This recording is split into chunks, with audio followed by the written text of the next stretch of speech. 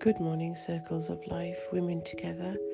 It's day 12 of the 16-day challenge, and today's quote is, "You can't start the next chapter of your life if you keep rereading the last one." Try to accept and move on from anything you cannot control, whether it's pain, heartbreak, an exam you've taken, loss of job, or family trouble. You must move on. If we get stuck in our old ways or dwell on matters, then we have not moved on. Try to admire one's past self.